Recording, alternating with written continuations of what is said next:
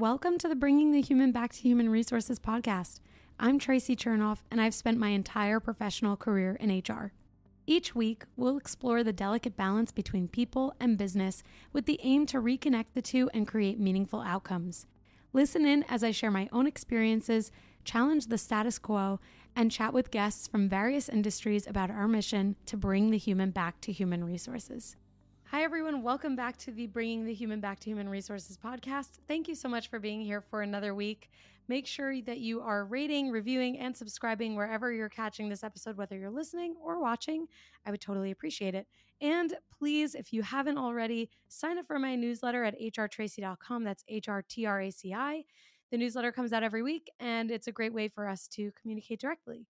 So I'm going to keep this week's episode fairly abbreviated because there was something that came out in the news actually today, the day that I'm recording, which is the day after Memorial Day, that I thought was really interesting because I've talked about it a little bit on the podcast, especially throughout the pandemic and as we were kind of seeing like the ebbs and flows of workplace changes and workforce changes. So the hot story for today, which if you have been listening for a while, you know that I get a ton of news from the Human Times newsletter, and you can head to my link tree in the show notes if you want to subscribe as well. But basically, the hot story today, which I also had read in Bloomberg before I opened up the newsletter, is that women are leading the recovery as workforce participation reaches record high.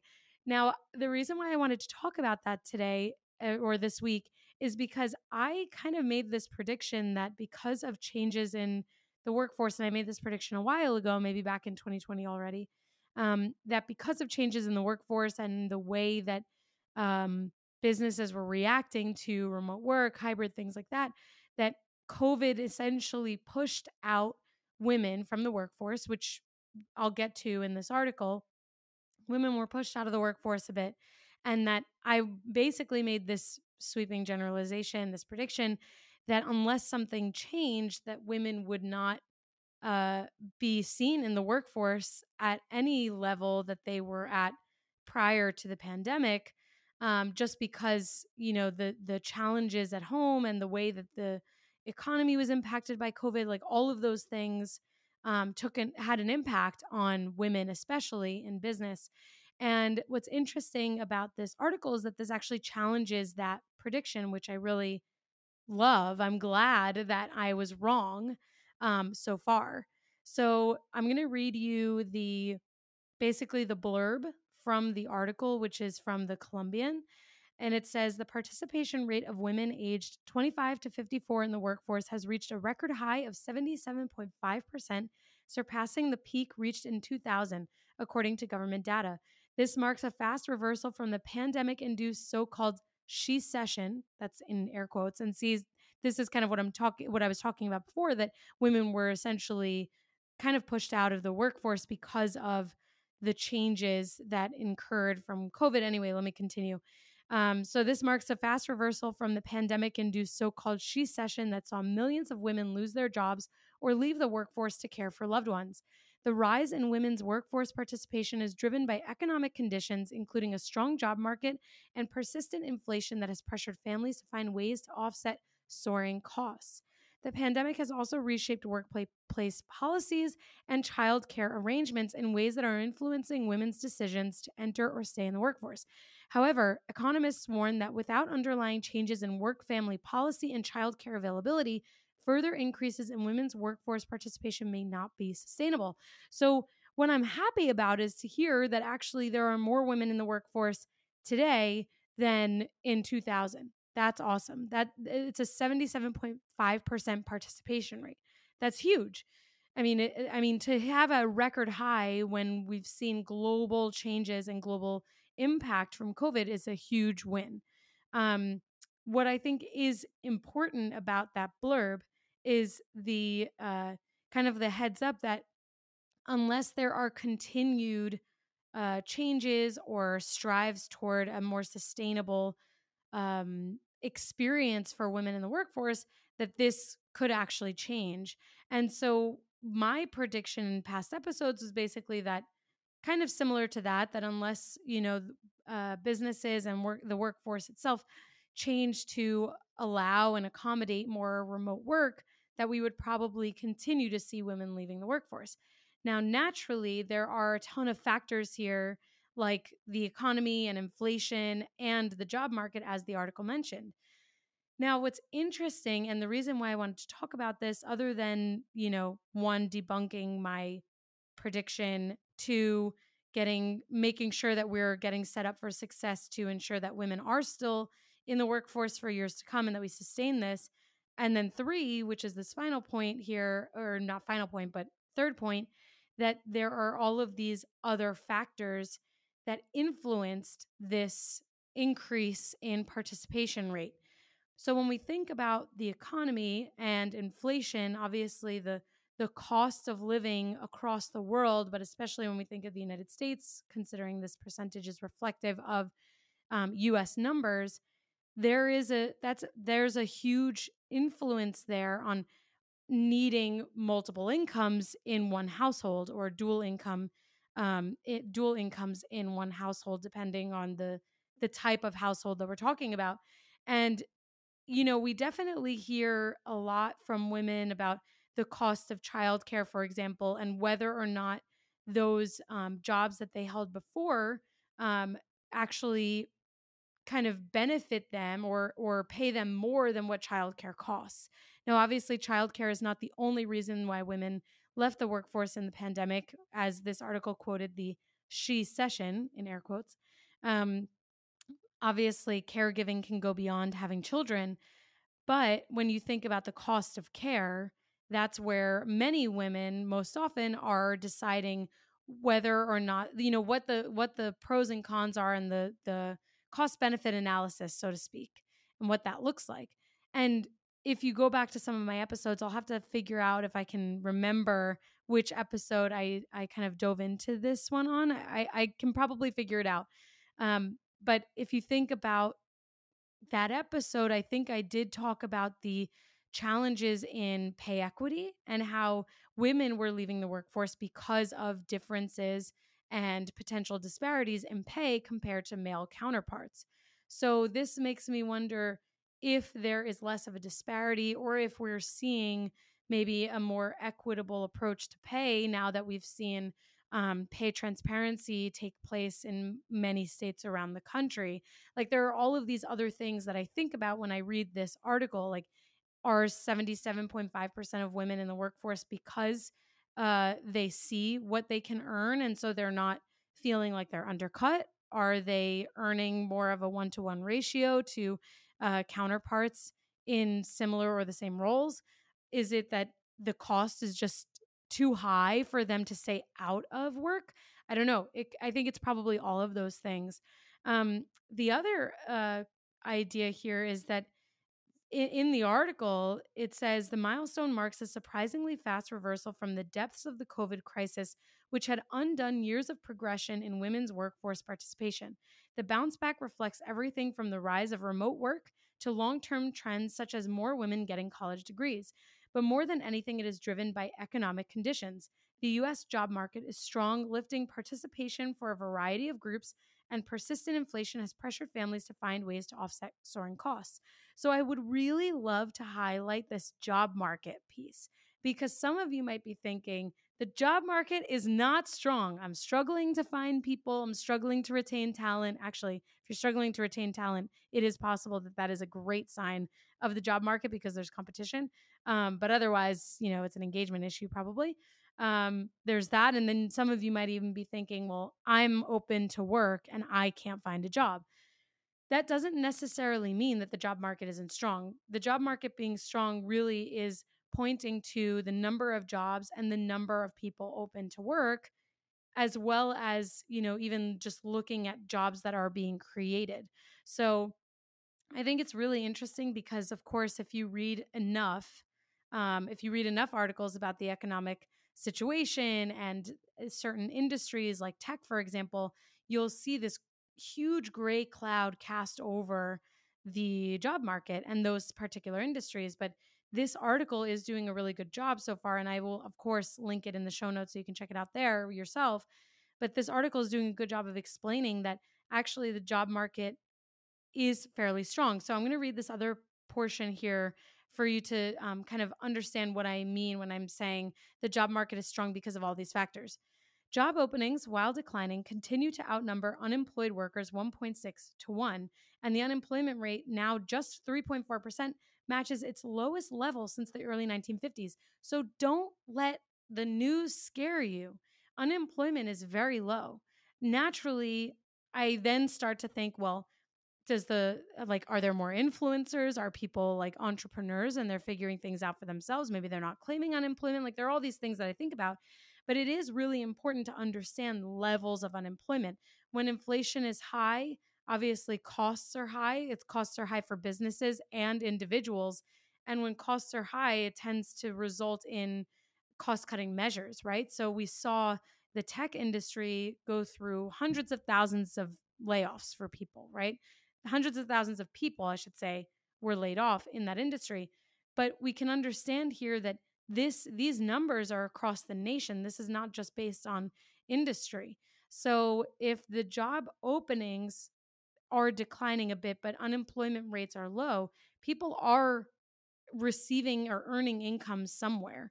They kind of talk about how the disconnect between labor demand and supply has forced businesses to rapidly increase wages to attract and retain workers. So all of this, of course, is connected.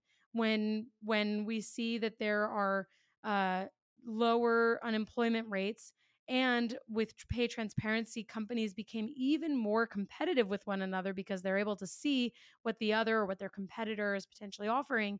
They are going to work double time to retain their people. Private sector wages and salaries have climbed over 10% in the last 2 years. So with all of this competition, with all of this supply, there's also an increase in demand. And that demand is really first taking place in wanting to retain people. So for me, this kind of translates when we think about women in the workforce. It makes me think that actually maybe there have been retention measures specifically targeting those who maybe were impacted by pay inequities, because we know that women are paid less to the dollar to their male counterparts. And obviously, there's a lot that goes into that. I've talked about this before.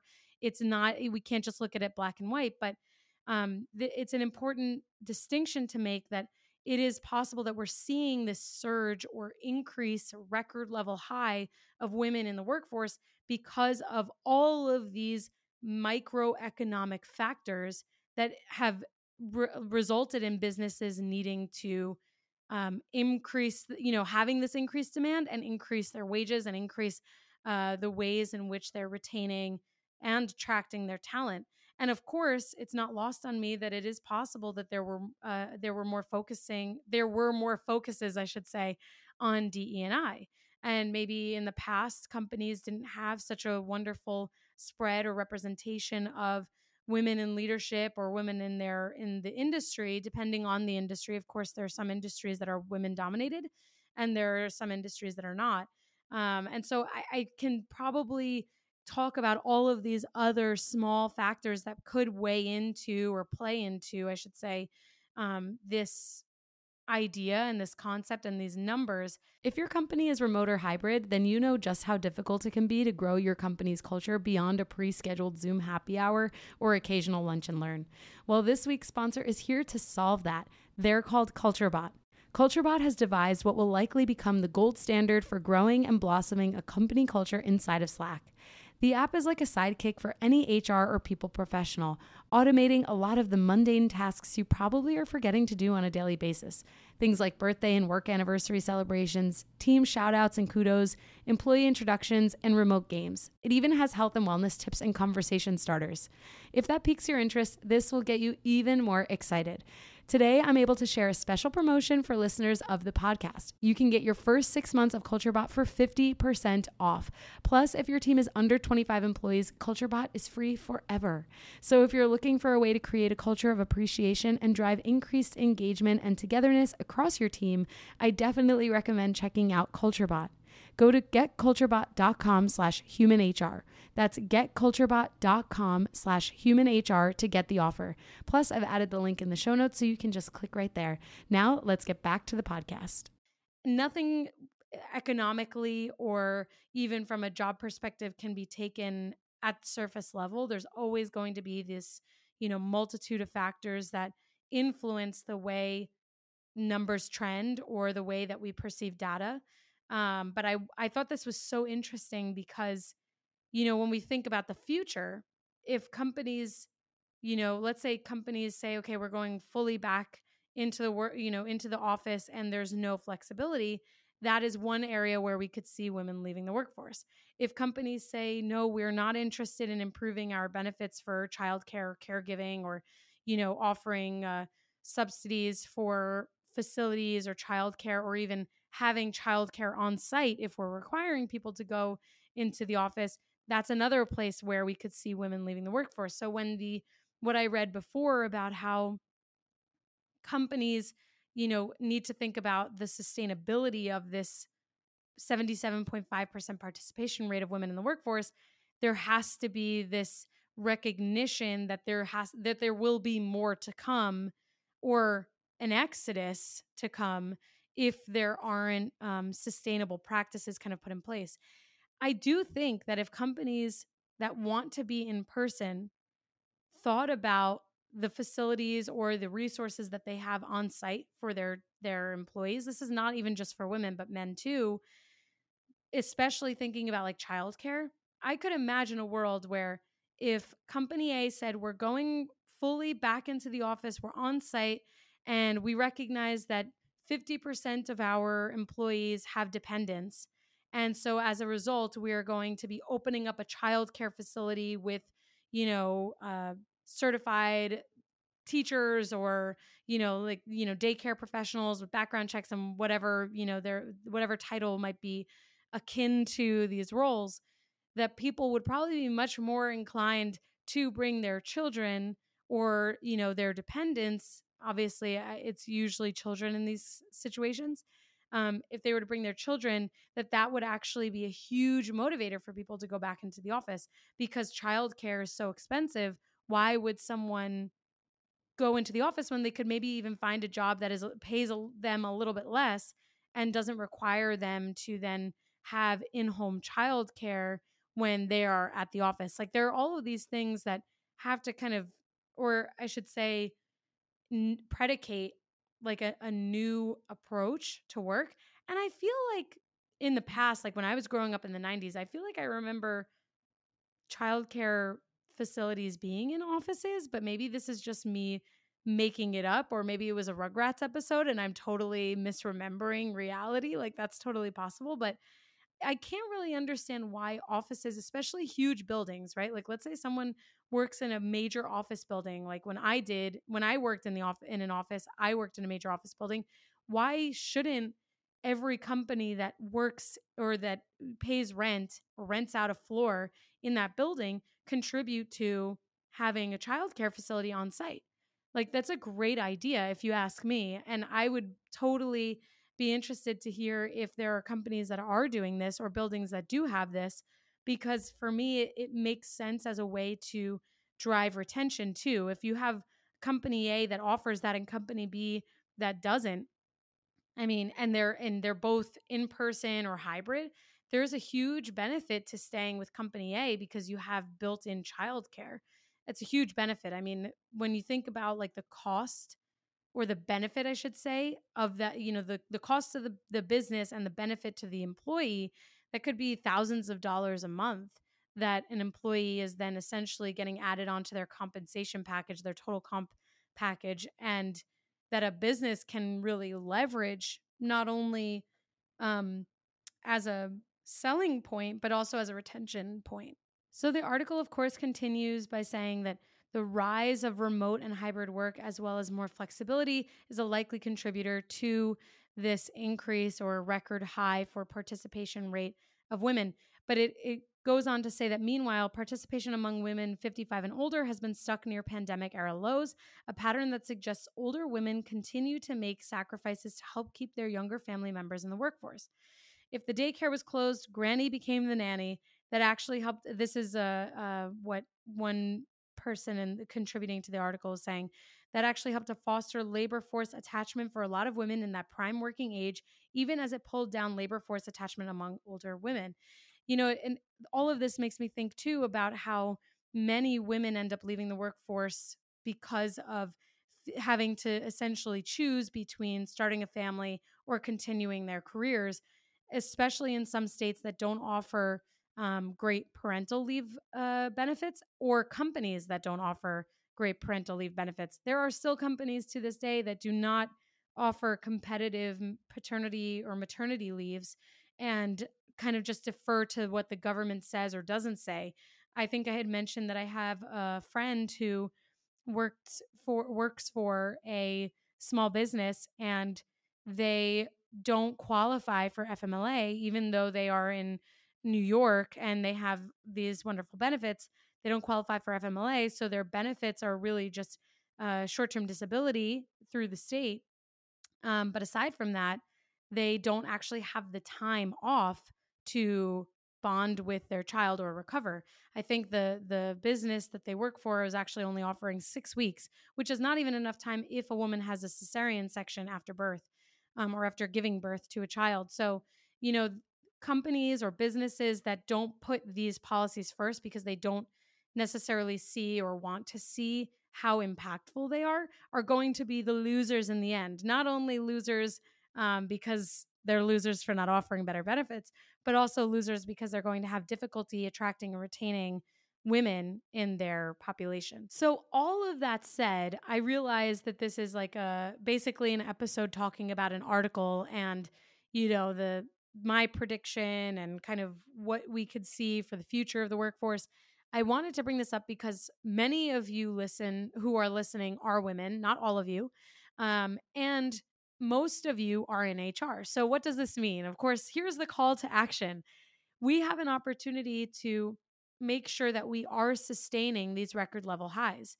And again, how do we do that? We can either if we're fully in person, think about childcare subsidies or facilities on site if you're a large enough company. We can think about allowing the flexibility and just encouraging our colleagues to be more open to flexibility because it benefits everyone, not only women, but also those who have disabilities and maybe require more accommodation. Flexibility is huge for every single person in the workforce.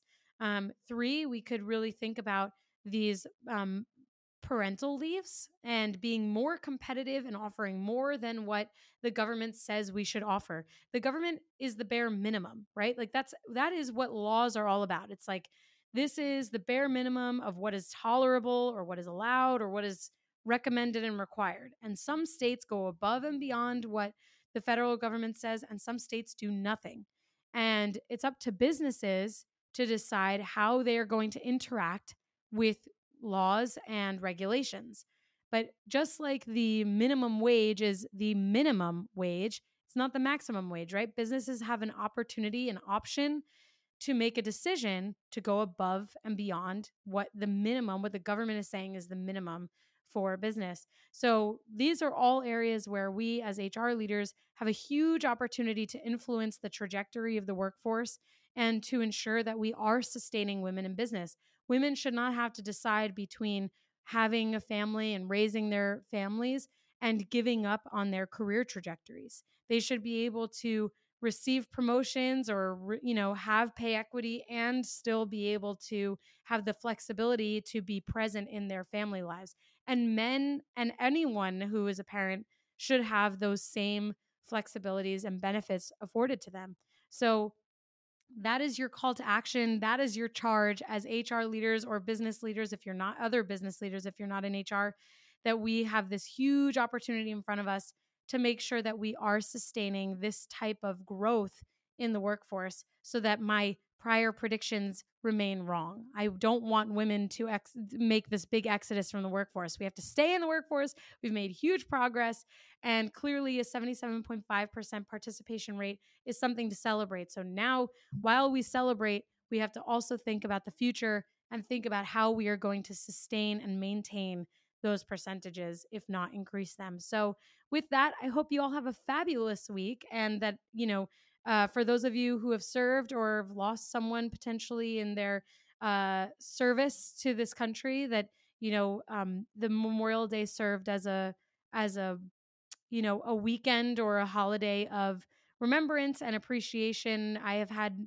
many friends and family who have served. And so, while it's easy to say happy Memorial Day, it's actually not really a happy holiday. It is kind of the first start of summer.